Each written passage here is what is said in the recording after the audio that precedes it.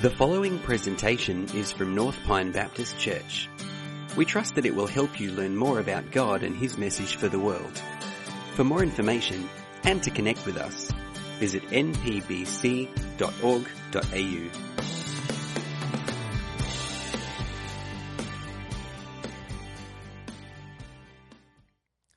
So good morning, everyone. It's once again a privilege to be able to be here and speak to you this morning. I guess it's my hope that by the end of our time of delving into the Word of God, that we will be challenged. Maybe some of us might be chastened, but mostly that we will be encouraged. You see there, I couldn't actually think of a title of the sermon, so I stuck a couple of arrows up on a slide. I'll leave it there for the moment. I'm hoping that as I speak, you'll kind of get what it's about. So at the moment, it may be an enigma, but I'm sure, at least no, I hope you'll work it out as we go. It should become pretty obvious. I'm a very simple guy, and a couple of sort of opposite things kind of work for me. So can we just pray as we delve into God's Word? So Father, we do pray that you might guide us as we think about the sorts of things you might teach us this morning, and that we might be encouraged by that. We might be challenged by that. We might even be chastened by that. We just ask that as we leave this morning that we will know that you have been with us and you have spoken to us through your word. And we pray this in Jesus' name for his sake. Amen. So, I reckon it's pretty likely in the last little while, unless you've been living under a rock somewhere, you will have heard or seen or read the news reports about that trial in China of the Australian writer Yang Hengjun and the verdict that he received, death, suspended for 2 years. Now, Yang Hengjun has already been in prison for 5 years. It seems likely that during that time he's been mistreated, and that it seems also to us, perhaps maybe because we're in the West, maybe because we don't necessarily trust some governments, that his imprisonment and his current verdict are more to do with his overt campaigning for democracy than for any accusation of his being a spy. And when we hear such things, the opacity of the Chinese legal system, the mistreatment of those in custody, the lack of access to legal and consular support, the secret trial, the thuggish abuse of power, we sit there and we think, this is the way the world is. This is the way the world is. Or when a 70-year-old woman, Violene White, is murdered by a group of teenage boys in the presence of her 6-year-old granddaughter just to steal a car, we see a rash, self-serving abuse of power. And we say, this is just the way the world is. Now, Glennis and I at home have been just watching the ABC TV series Nemesis. Quite fascinating. It explores the Liberal Party prime ministerships from Tony Abbott through to Scott Morrison. And I'm not trying to be political here, but I just found it a really interesting illustration. And it becomes all too patently obvious when you hear of the behind-the-door deals, the number crunching, the manoeuvring that politics is too often, too commonly about personal power and position rather than about serving the Australian community. It makes you think, this is just the way the world is. Or perhaps consider the experience of Holocaust survivor Elie Wiesel, who at 15 years of age was sent to Auschwitz-Birkenau and later to Buchenwald. And he recounted his experiences in a short book called Night. If you haven't read it, you really should. It's disturbing, it's profound, it's worth reading. He wrote in that, "Never shall I forget that night, the first night in camp, That turned my life into one long night, 7 times sealed. That's the biblical kind of language here. Never shall I forget that smoke. Never shall I forget the small faces of the children whose bodies I saw transformed into smoke under a silent sky. Never shall I forget those flames that consumed my faith forever. Never shall I forget the nocturnal silence that deprived me for all eternity of the desire to live. Never shall I forget those moments that murdered my God and my soul and turned my dreams to ashes. Never shall I forget those things, even were I condemned to live as long as God himself. Elie Wiesel was awarded the Nobel Peace Prize in 1986. He had survived his experience in the Holocaust. Let me just read you a line from the press release at the time. It says of him, his message is based on his own personal experience of total humiliation and of the utter contempt for humanity shown in Hitler's death camps. This is the way the world is. Now, I'm not suggesting that it's the only way the world is. There is much that is positive and good and beautiful, but it's all too common in this fallen world for relationships at every level, from the individual to the institutional to the international, to be characterized by competition and by power, a quest for dominance, a desire to win.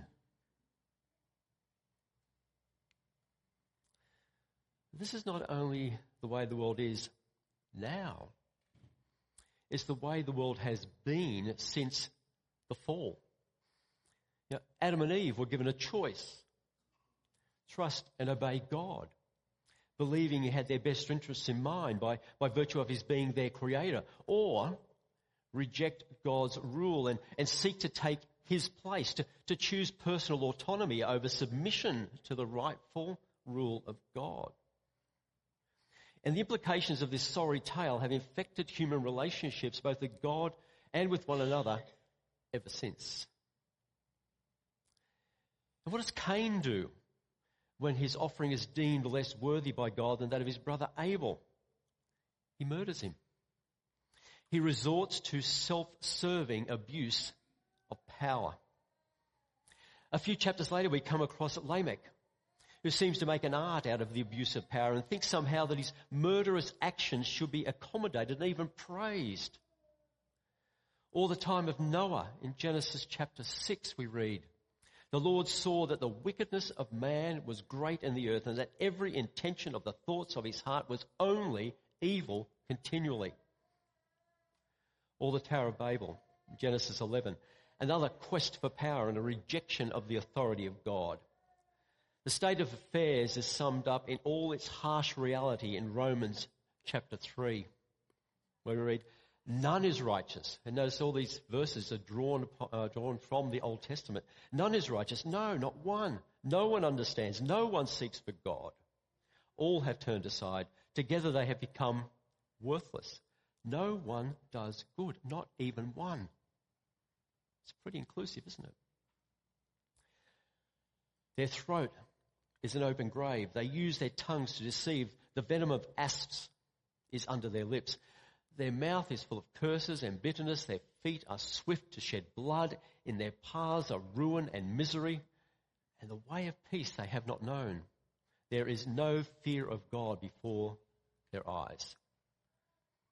It's a pretty miserable picture, isn't it?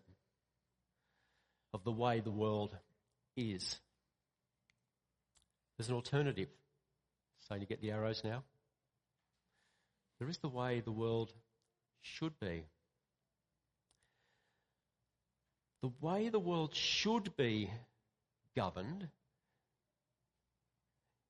is by the very nature of its creator. That is, by the eternal, unchanging being of God, who is personal and exists as being in relationship. And it is this other person-centered Trinitarian God who has made all that is and has made human beings in his image. As his image bearers, we're created as persons and as relational beings, just as he is. For us, other person-centered relationship is intended to be primary, just as it is for him. Being in relationship is what he is by nature. It is his very being. If you're going to use a fancy philosophical word, you say it's an ontological statement. It's about his very being. It's who and what he is. It's not an add-on. It's simply what he is. God is complete in and of himself. And this is so because he is essentially one, that is one in essence, existing as three persons, Father, Son, and Holy Spirit. And it is the nature of this relationship, this relationship amongst those three persons, Father, Son, Holy Spirit, that determines the way the world should be. The way human relationships, or human relationship with a personal relational God and with each other should be. And so it is God who defines what is normative for persons and for relationships. So what is normative is grounded in the relationships that exist among the persons of the Trinity. And that's where we need to look to find out how the world should be and how we should be. And then we recognise by that contrast how damning it is that we are not. Let me just offer a few verses by way of illustration. John chapter 3, verse 35. The Father loves the Son and has given all things into his hand. This is an other person-centered relationship. This is how this being in relationship works in the Godhead. John chapter 5. So Jesus said to them, truly, truly, I say to you, the Son can do nothing of his own accord, but only what he sees the Father doing. For whatever the Father does, the Son does likewise. For the Father loves the Son and shows him all that he is doing. Well, John chapter 16, when the Spirit of truth comes, he will guide you into all truth. For he will not speak on his own authority, but whatever he hears, he will speak. And he will declare to you the things that are to come. He will glorify me, for he will take what is mine and declare it to you. Notice in each of these passages we see an other person-centeredness, that each person of the Godhead is concerned for the other, loves the other serves the interests of the other. Father, Son, and Holy Spirit work this way. This is the nature of their relationship. This is what should be the nature of our relationship as persons created in the image of God. As we look around our room here, we can look around, we see a variety of things. We see a diversity of people. We see males and females, men and women. We see people coming from different ethnic backgrounds. We see people of different ages. In the context of our diversity, we can be one. That's where we can find our unity. That's where we can find and practice other person-centeredness.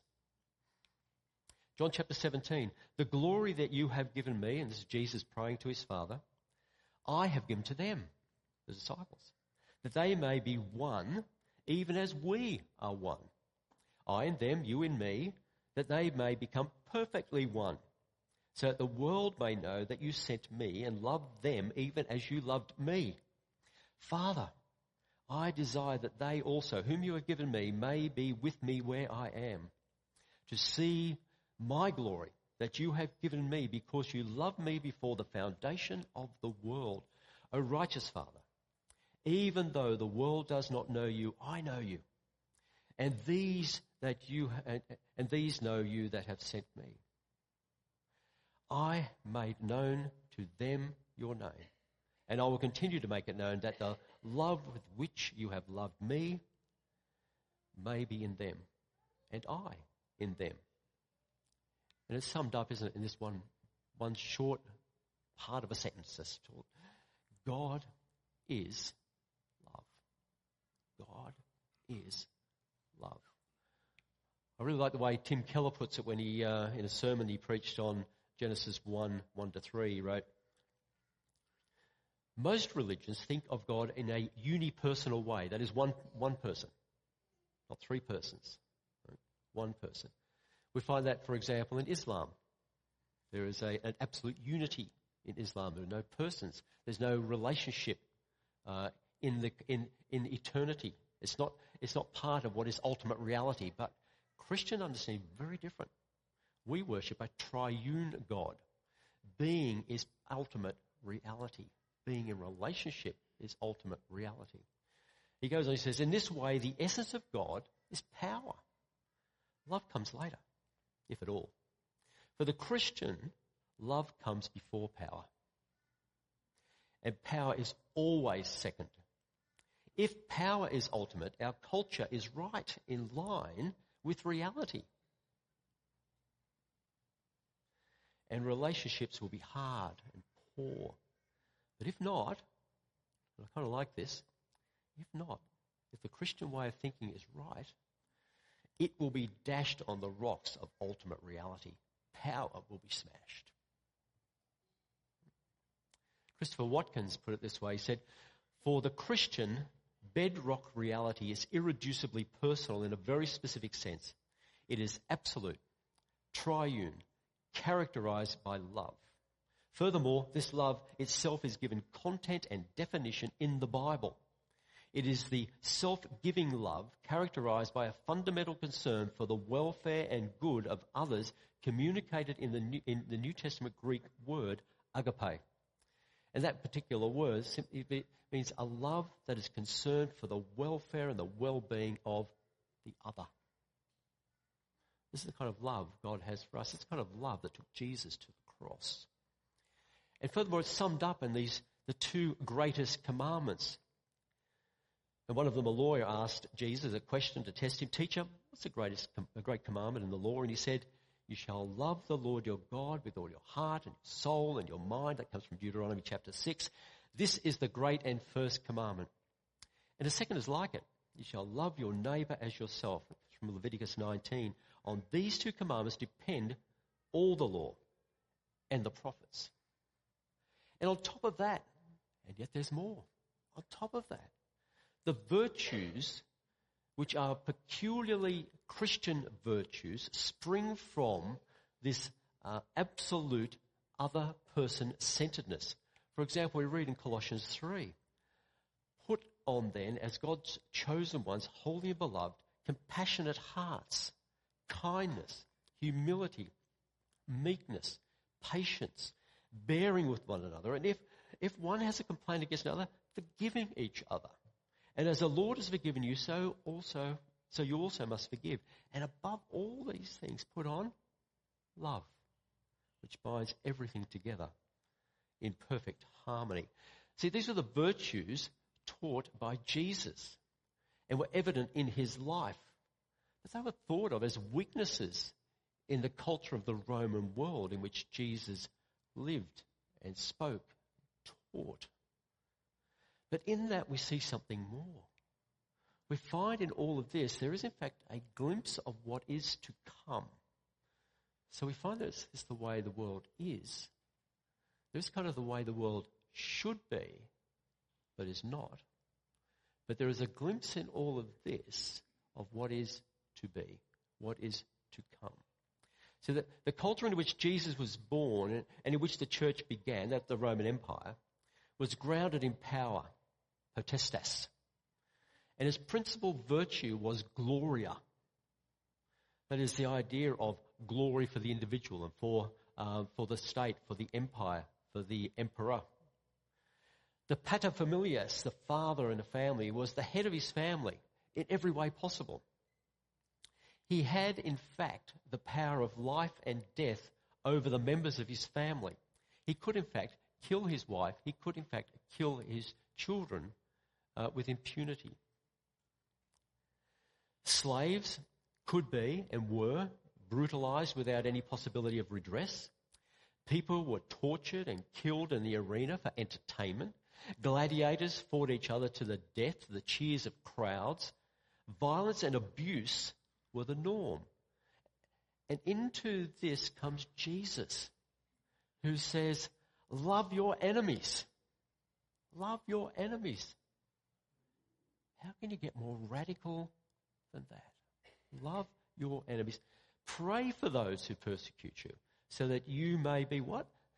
Sons of your Father who is in heaven. These are the traits of the Christian family, us as children of God. And a response on another occasion to James and John's request to sit at Jesus' right hand and left hand in your glory, as they said, Jesus then said to them, you know that those who are considered rulers of the Gentiles lord it over them. So here's the arrow going in one direction. And their great ones exercise authority over them. But it shall not be so among you. But whoever would be great among you must be your servant. And whoever would be first among you must be slave of all. For even the Son of Man, Jesus himself, came not to be served, but to serve, and to give his life as a ransom for many. See, Jesus taught forgiveness and humility and other person-centered love. In the world of first century Rome, this was considered worthy of contempt. It was radically countercultural. Yet Jesus insisted on the primacy of love. It's evident then that the way we as the people of God, the church, love one another is both an emulating of the life of Christ and a foreshadowing, a glimpse of the life to come. 1 John 4, we read, Beloved, let us love one another. Love is from God. Whoever loves has been born of God and knows God. Then verse 10, and this is love. Not that we have loved God, but that he loved us and sent his Son to be the propitiation, like a sacrifice, for our sins. Beloved, if God so loved us, we also ought to love one another. No one has ever seen God. If we love one another, God abides in us and his love is perfected in us. See, this way of living is a witness to the world that we are Jesus' people.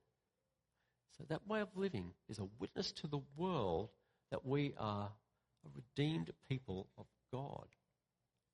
John 13 confirms this. When he, that's Judas, had gone out, Jesus said, now is the Son of Man glorified, and God is glorified in him. If God is glorified in him, God will also glorify him in himself and glorify him at once.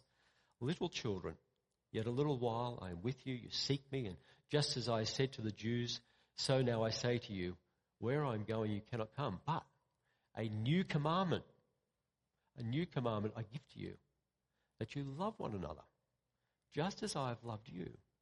You also are to, that says are to, not have a choice, you are to love one another. By this all people will know that you are my disciples if you have love for one another. It is a witness to the world when we love one another. And it's a hint of what is to come.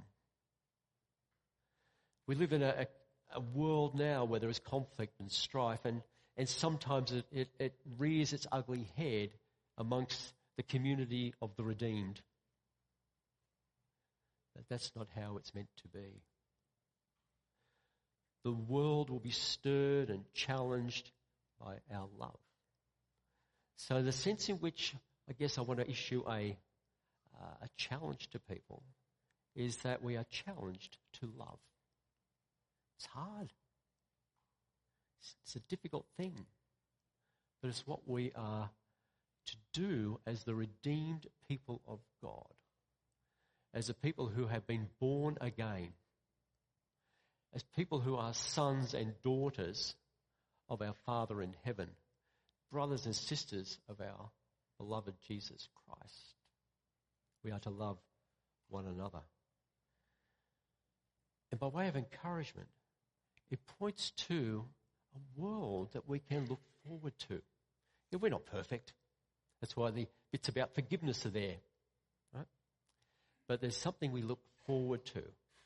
And I'm always challenged by this passage. I've used it a few times in sermons in the past, and I find that it just speaks to me every single time, so I hope it speaks to you also. But it's in 1 John 3, 1 and 2. It says, "See what kind of love the Father has given to us, that we should be called children of God." And so we are. That's what we are now. That's our present state. The reason why the world does not know us is that it did not know him. So as we align ourselves with Jesus, as we become more and more part of that redeemed community, and as we live in accordance with what Jesus has taught, we become less and less known or understood. We become more and more the enemies of the world, not through our desire or preference, but because that's the way we are going to be understood or misunderstood. Beloved, though, we are God's children now. Right? It's just a fact. And what we will be, that will be, has not yet appeared. But we know that when he appears, we shall be like him, because we shall see him as he is. This is sometimes called the beatific vision. When we see the Blessed One. And that has such an impact upon us that our transformation is completed at that moment.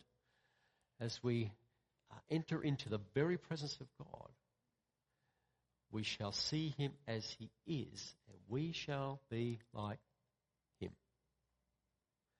I'll conclude with this marvelous picture from Revelation 21, where John has this visionary experience. He says, "Then I saw a new heaven and a new earth, for the first heaven and the first earth had passed away, and the sea was no more. I saw the holy city, the new Jerusalem, coming down out of heaven from God, prepared as a bride." That term bride, this is a deeply relational term, a bride for her husband. "And I heard a loud voice from the throne saying, 'Behold, the dwelling place of God is with man. He will dwell with them. They will be his people, and God will be with them as their God. He will, wipe away every tear from their eyes. Death shall be no more, neither shall there be mourning, or crying, or pain anymore, for the former things have passed away.'" Isn't that an encouragement to us? As we enter into his presence, as he comes to be our God, and we his people, in a complete and final way. When the former things are passed away, we shall be like him. And the way we live now is a smallest foreshadowing, smallest hint of what is to come. Let us live as the redeemed people of God, so that those who are not yet among us will see that we love one another and be drawn to Jesus. Let's pray. Father, we thank you that your way is the way of love. That the power of love will always trump the love of power. And Father, we anticipate with an expectation, a joy, what is to come. But we pray that by the power of your Spirit, you might unite us in love as your redeemed people, as sons and daughters of the living God, as people who love one another, and that we might be your witnesses in this place to your great love, that people might be drawn to Jesus. We do pray this in his wonderful name. Amen. Thanks for joining us for this presentation from North Pine Baptist Church. For more information and to connect with us, visit npbc.org.au.